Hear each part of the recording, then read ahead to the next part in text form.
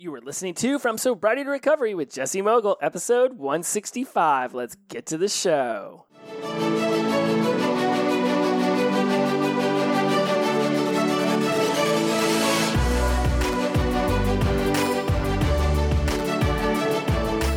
Welcome back to From Sobriety to Recovery. I am your host, Jesse Mogul, and I am in addiction recovery. All right. Last couple episodes, we have discussed the CPRS program. We have discussed the 10 guiding principles to enhance and enrich your recovery that SAMHSA talks about. Loved sharing that with you. And so what we're going to do today, moving forward over the next couple episodes, we're just going to bring out some excerpts from my CPRS training. And ethically, I can't just teach you from this manual word for word. There are rules, and I do not want to violate them at all, let alone this early in the game. But I am going to paraphrase, and I'm going to pull some excerpts out of the manual now because there's amazing conversation topics that are happening within this manual, and that instigated amazing conversations within the training. And so it's just superb. I love it. And so what we're going to cover today is stigma. Because there's a lot of social media posts, Instagram, TikTok, talking about the stigma of being someone who's an addict, being someone in addiction recovery. Next week, we're going to discuss recovery language, some words and some phrases that are worn out that we could start to begin to shift. And it's all about the way that we say the word, that we say the world. We talk about a lot of the ways that we see the world. But the words we use, they create this sound vibration from ourselves that actually says to other people, this is how I am experiencing the world. So the words you use absolutely are beginning to, and not beginning, but have been and will continue to begin. It's all of it. It's beginning to, it's continuing to, it's a forever compilation of your experiences being verbalized and vocalized outwardly so that other people can begin to understand how it is you're experiencing the world. And then to take all that into account, we talked about how people communicate using kinesthetic words like touch, feel, emotional kind of words. Let's get a grasp. Let's sit down. Let's stand strong. Those are kinesthetic phrases. We talk about how people communicate visually. I see that. It's clear to me. Let's look over here. Those are visual words. And we talk about how people communicate auditorily. I hear you. Listen up. Let's discuss this. Let me ask you a question. Those are auditory phrases. That's how you know when people are communicating using one of your five senses. It could be like, hey, let's get a taste of this. That was super bitter, right? That's more of the gustatory, the taste sense. That smells horrible. Well, you know what? They stunk it out on the field today. That's more of an olfactory, the smelling sense. So we communicate using our five senses. The one that when you take in information, that ends up, and then it's filtered, and it becomes this internal representation, this picture you have in your mind of something. If I say dog, if I say car, if I say football, you all have a picture of what that is in your head. And that is very individualized and unique to your own brain. When we take in information and we create these pictures in my mind, they're utilizing your five senses of touch, taste, sight, sound, and smell. The sixth thing that your mind utilizes in order to understand what the world is externally, but internally in your mind, is called auditory digital. And auditory digital is the words you say to yourself, how you talk to yourself. And this is extremely important because there's nobody else who talks to you as much as you talk to you. We have a running commentary going on in our head damn near all the time. Maybe some Buddhist monk at the top of a mountain who's been silent for 20 years has shut that voice up. But for 99.999% of the population, that voice in our head never stops talking to us. It is a running commentary on the world around us. Michael Singer talks about this in the book, The Untethered Soul, about how it's this roommate who never shuts up. Now, why did I go through all of that in an episode of Stigma? Because how you talk to yourself is going to give you indications on how you are stigmatizing yourself. yes, most of the stigmatizing messaging comes from the news and the media, right? It talks about, mental illness and substance use disorder, and how it's portrayed, through crimes, through people acting manically, being put in hospitals, we need to put them and outcast them and ostracize them from the tribe because they've got this mental illness. They've got this addiction. It breaks outside of the societal norms. Therefore, that person needs to be ostracized. We need to keep them as far away from the rest of the apples so they don't spoil the bunch. Well, that doesn't work. And we've talked about this not only on College Success Habits, but we've talked about this here on From Sobriety to Recovery as well. When you push somebody to the fringes, all that's going to do is it's going to cause them to either fester up with more hatred and anger and animosity because they don't feel like they're part of the tribe. And eventually they'll just start to find other people who've also been ostracized, and then they'll just form their own group, their own cult, their own something. And before you know it, they have grown so big and they've been in the shadows doing this that as soon as they come out of the shadows, they can become a major societal disruptor. And they are seeing that happening time in and time out, especially in our society where people are being ostracized for Twitter and Instagram and Facebook posts. Next thing you know, they're meeting on 4chan or on the dark web, and they're doing nefarious things because that's where we've pushed them. So when we stigmatize people's behaviors and we ostracize them from the tribe, we push them to the fringes, and they will find other people out there who feel and see and talk about the world similarly. And you get enough of those people together, and they can literally bring society to its knees. So, or we could relinquish the idea of stigmatizing, and we could start to embrace people with other values, other people's beliefs and opinions, even if they're radical. Even if they're so out there and back that we're like, there's no way we should listen to what this person has to say. But they have experienced things that have caused them to create this value ladder in their head. And to me, I would rather communicate with that person and understand why they've created that value ladder, what experiences have happened in their life that have instigated this hierarchy of values in their world. I do not understand Nazis. I would never be one, but certainly there are so many, and there have been over time, that something is happening. Something is going on in their existence that's causing them to go down that path. I do not agree with what Hitler did in World War II. I don't think most of us could agree with that. But something inflamed him and his followers so much that they did what they did. I really want to understand the psychology of that. I want to bring them into the conversation, not ostracize them. I'm not worried that their words are going to somehow weasel into my brain and infiltrate, and I'm just magically going to wake up one day being like, I think I want to be a Nazi today. No. And we've talked about this. Just because you listen to somebody's opinion, beliefs, or values doesn't mean you condone it. It absolutely doesn't mean that you're just going to be like, I am zombie, I will follow anyone who says something with enough power and grace in their words. No. We're strong, we're powerful, we're independent, we understand we can make our own decisions. I'm not worried about somebody's quote-unquote toxic words somehow infiltrating my brain and shifting me.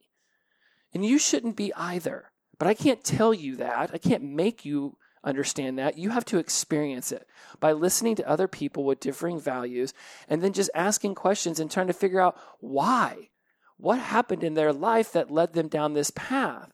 Because it may not make sense to you, but it doesn't need to make sense to you. It's in the understanding of them, the releasing of the judging of right and wrong. We begin to be able to tap into that true human spirit of just realizing that we're all unique. And okay, you feel that way, and I find it appalling or I find it detrimental to society. But I would rather invite you in and have conversations with you and have you feel included in what I'm doing over here. Because if you feel included in what I'm doing over here, you might just decide to change your own mind.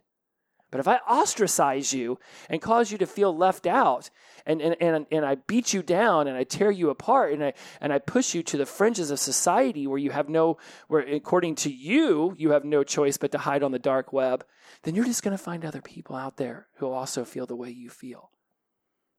And eventually, there'll be enough of y'all that your voices will be extremely loud. Or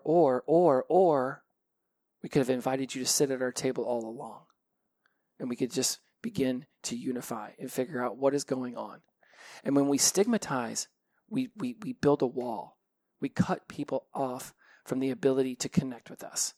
Regardless of how atrocious we might think their words or their actions are, if we ostracize them, it's only going to further inflame them. We want to bring everybody to the table. Let's have this conversation. It's a negotiation. We all live on this planet. Nobody gets their way 100% of the time.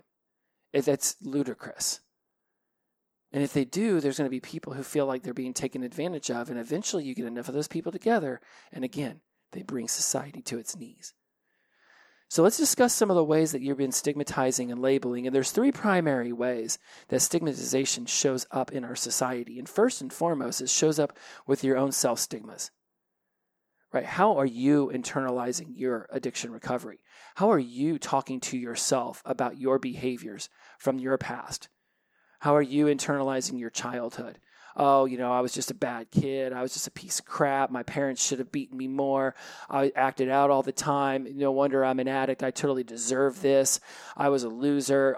All that is stigmatizing language. If you want to ask yourself, Jesse, am I stigmatizing myself right now? Look at it this way. Experience it this way. Listen for these words. Are you labeling yourself? Are you judging yourself? Because if you find yourself using words that label, then labels tend to have some level of stigma. They're old. They're young. When I say old or young, you have a picture in your mind of what that is. You might think old people are senile and crazy and scream at squirrels.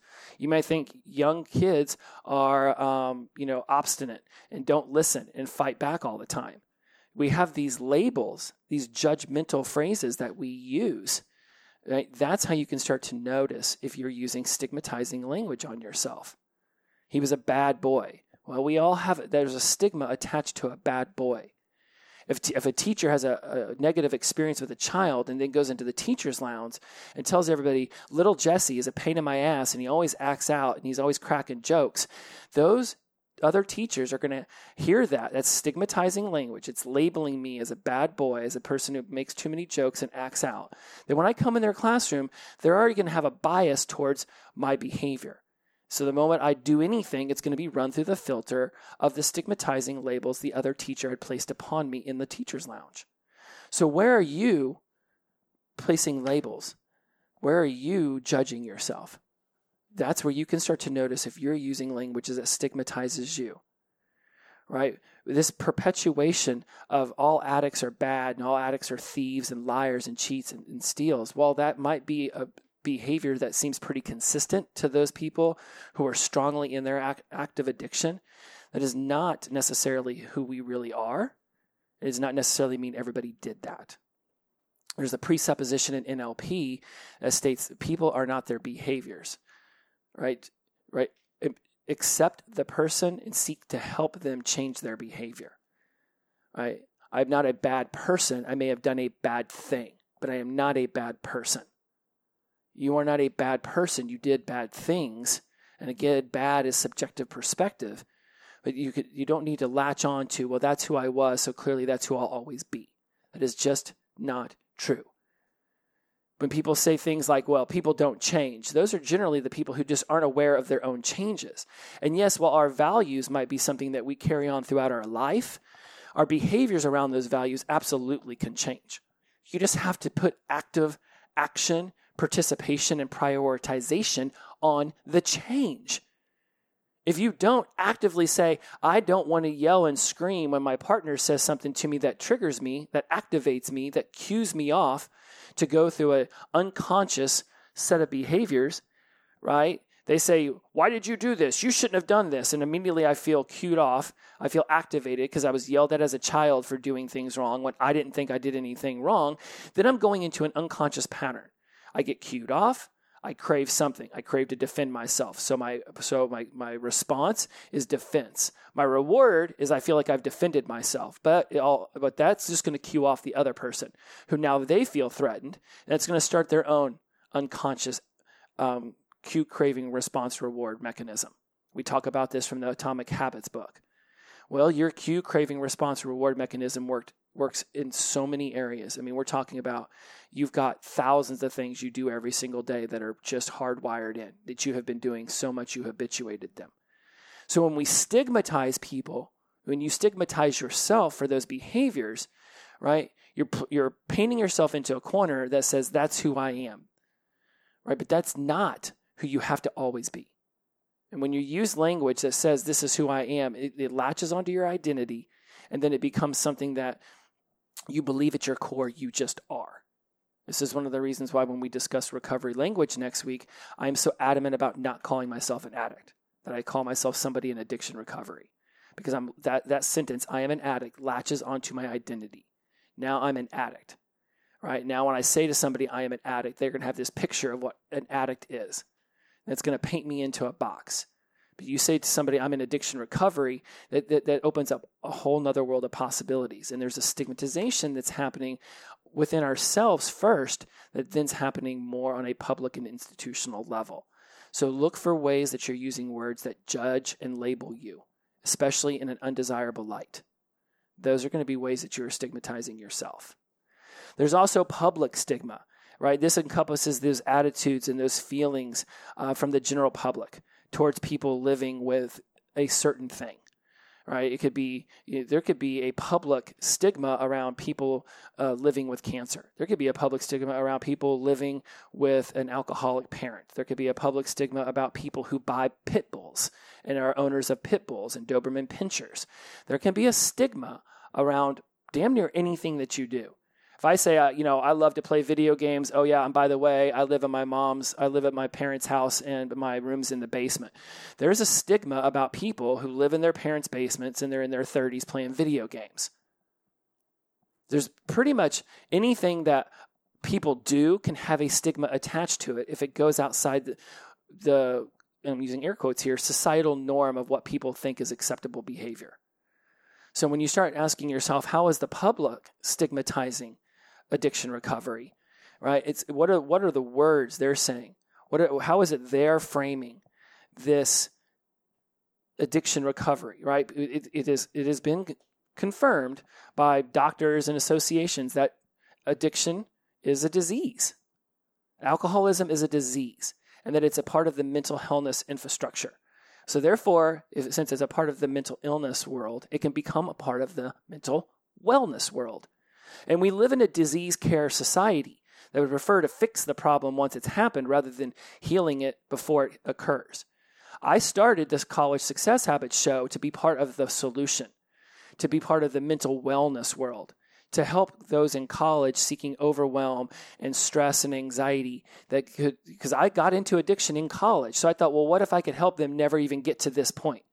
What if because they listen to the College Success Habits show, they don't ever have to listen to the From Sobriety to Recovery show?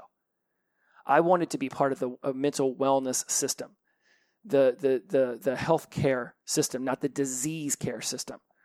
But the public stigma is that, people who are in addiction are losers, are weak-minded, aren't strong, are, privy to being, or susceptible to being brainwashed by other organizations and can become, zombies. I am zombie. I will listen to you no matter what you say.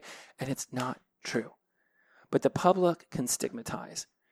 And here's where I want you to be really mindful about the way the public can stigmatize. When you're standing around with a group of people, and public could be 3 people or public could be 3,000 people.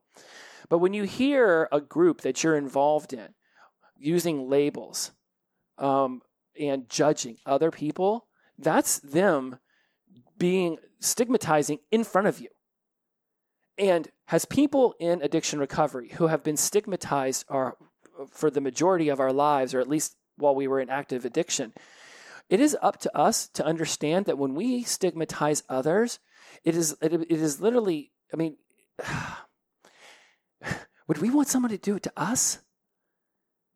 No. So then why would you go do it to somebody else? Why would you label and judge somebody else for their behaviors when that is something you have experienced? So if you're in a public forum and you hear people doing it, I get it. It can be tough in an AA meeting, in a 12-step meeting to say, I am in addiction recovery. I have heard a pin drop when I have said that.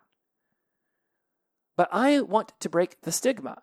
And do I think I'm going to change the 12-step program and everybody's going to start introducing themselves as somebody in addiction recovery? No, I don't think me by myself will do it. But maybe somewhere down the line, other people will start saying it as well.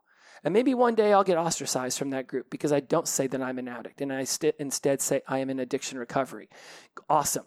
Please ostracize me so then I know you weren't my people to begin with. I would rather know that you're not my people so I can go find my people than spend my effort and my energy trying to fit into an organization that doesn't want to experience life in the way that I want to experience it. I would rather just go find my people and say, hey, what's up, Dharma? How you all doing? This is great. Everybody's included here, and we use open-minded conversational techniques. Awesome. Let's do that.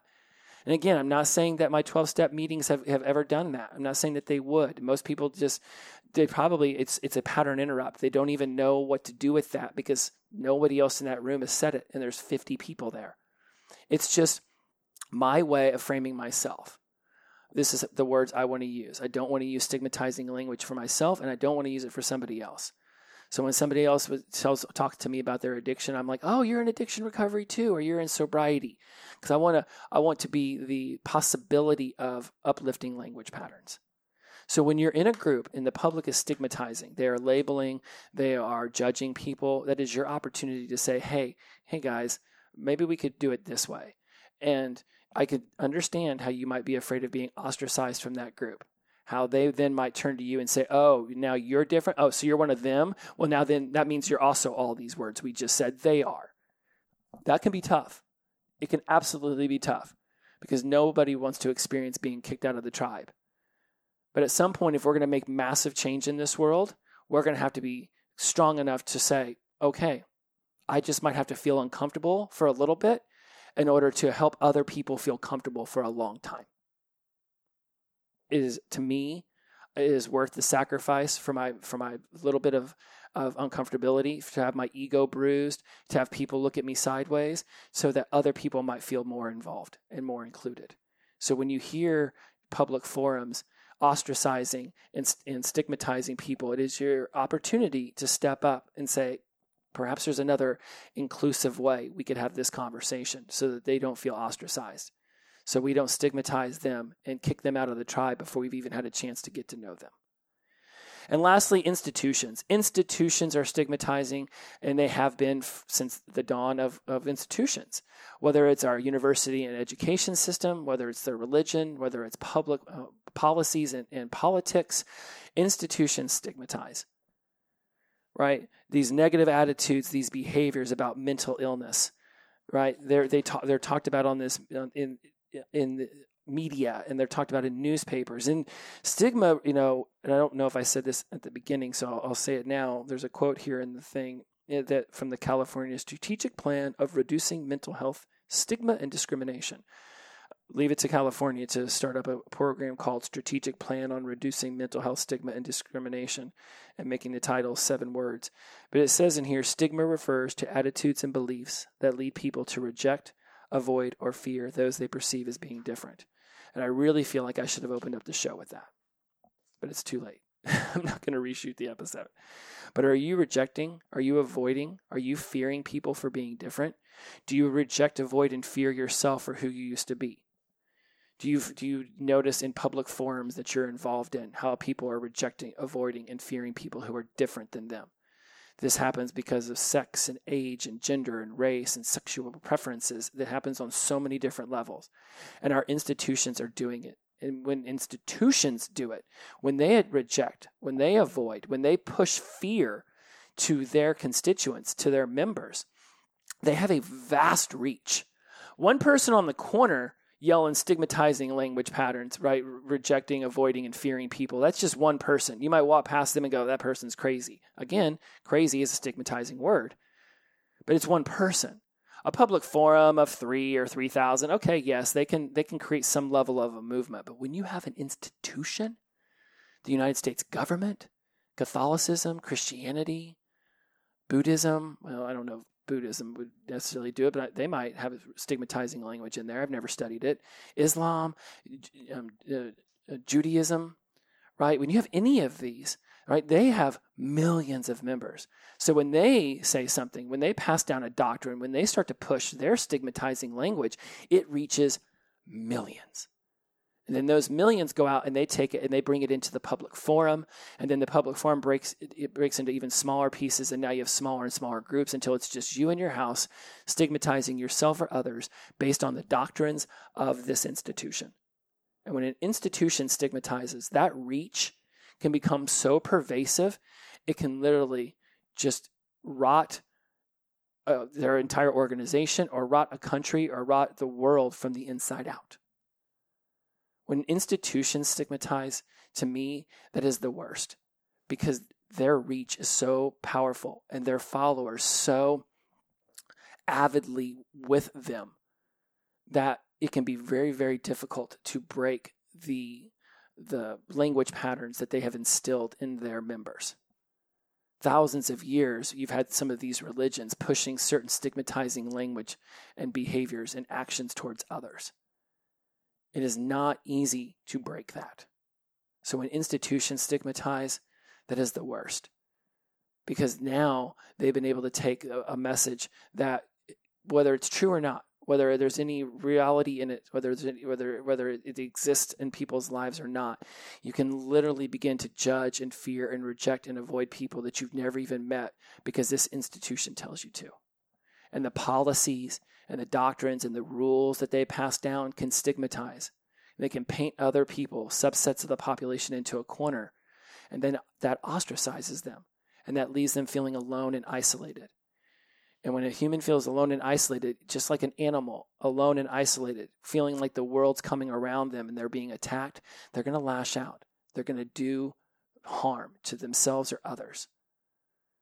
If we embraced them, if we would have talked to somebody different than us, instead of fearing, rejecting, and avoiding them, we could have built a bridge. We could understand how their life experiences have brought them to this point. And since we all have listened to the 6 Human Needs episode, we understand that all of us are seeking to fulfill those 6 human needs, those unconscious motivators. And we're all choosing to do it differently, but it's still those same unconscious motivators. Let me understand how your unconscious motivators are directing your life. I will explain to you how my unconscious motivators are directing mine. And we'll realize that we're all seeking to fulfill certainty and variety and significance and love and connection and growth and contribution in just different ways. Now let's see if we can create it in a way that brings a betterment to society. And can we even agree on what a betterment to society is?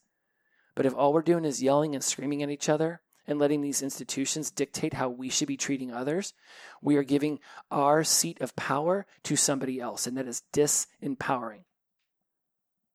Now there has to be a victim. Now the institution becomes the hero.